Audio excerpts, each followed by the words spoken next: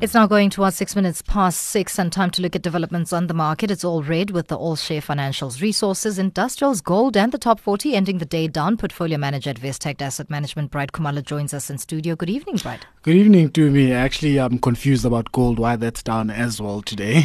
Tricky, eh? Tricky. Yes. Talk us through the day's developments. Totally different end compared to what we saw yesterday and closing highs that we've seen in the past few Correct, days. yeah, and a very strong rand at 13 rand 29 cents, a 6-month high there that, all got lost today. If you look at the all-share index, we closed down about 0.5% there. Resources 10 also 0.5%. Industrials about down 1/3%.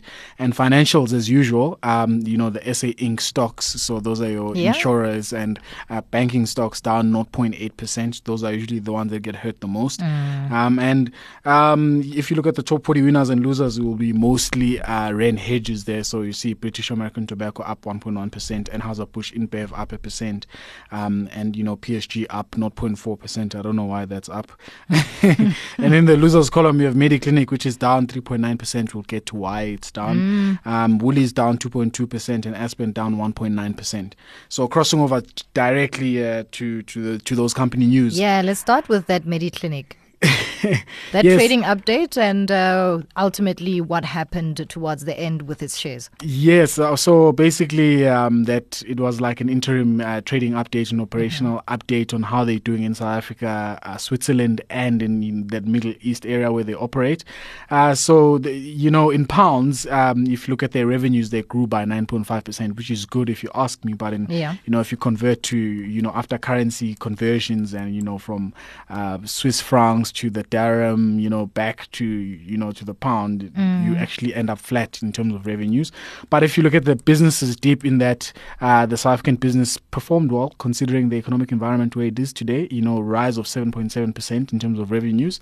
That's very positive, and that's thanks to those growing numbers of beds.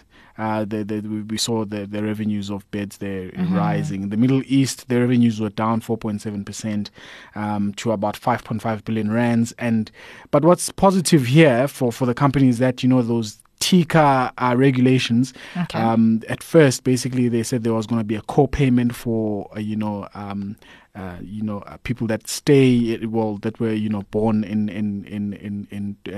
the UAE. But now the king came back, said no, there was a mistake. People were not happy, so we have to keep the people happy. There won't be a co-payment anymore, and that has driven volumes basically up in inpatient and outpatient by 40 and 15%, consecutively. So that's good to see that people are back, taking care of their health, if you want to put it that way. And in Switzerland, that business, is also doing just fine, if you want to call it that. And what's more important here, is the focus of the recent acquisition, Linda Private Hospital in Biel, that's in Southern Africa, and Intercape Group, another pending investment of theirs there. So it's good to see that even though the global economic environment is not looking good for the business, is still investing further. Right. Richmond also had a trading update. Talk us through that one. Yes, Richmond obviously is the luxury goods maker, the maker of your fancy Cartier and your nice things that I can't afford.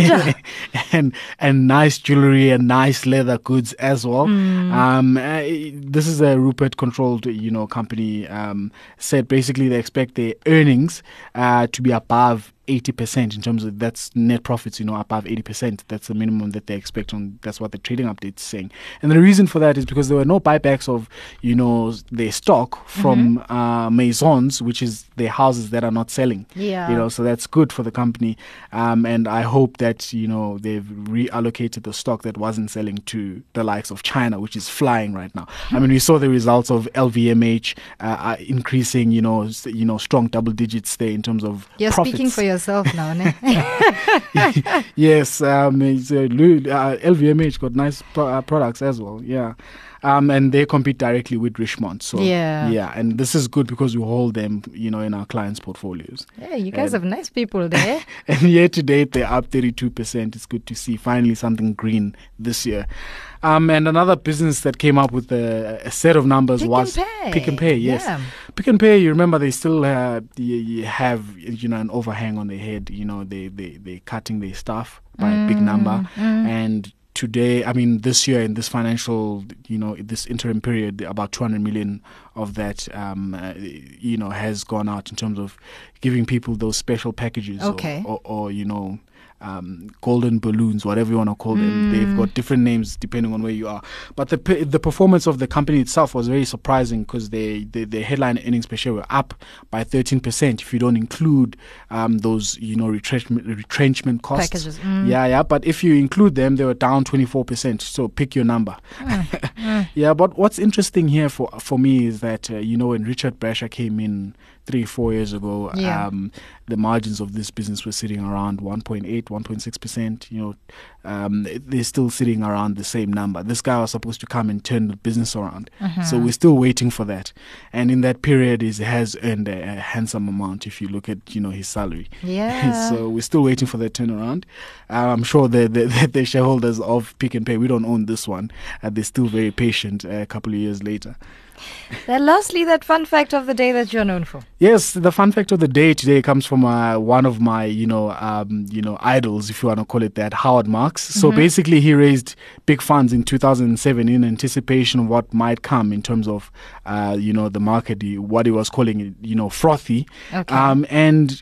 So the fun fact here is that between June 2008, when the market was starting to fall apart, all the way to January 2009, he's invested $500 million every week. That's about $13 billion if you do the maths.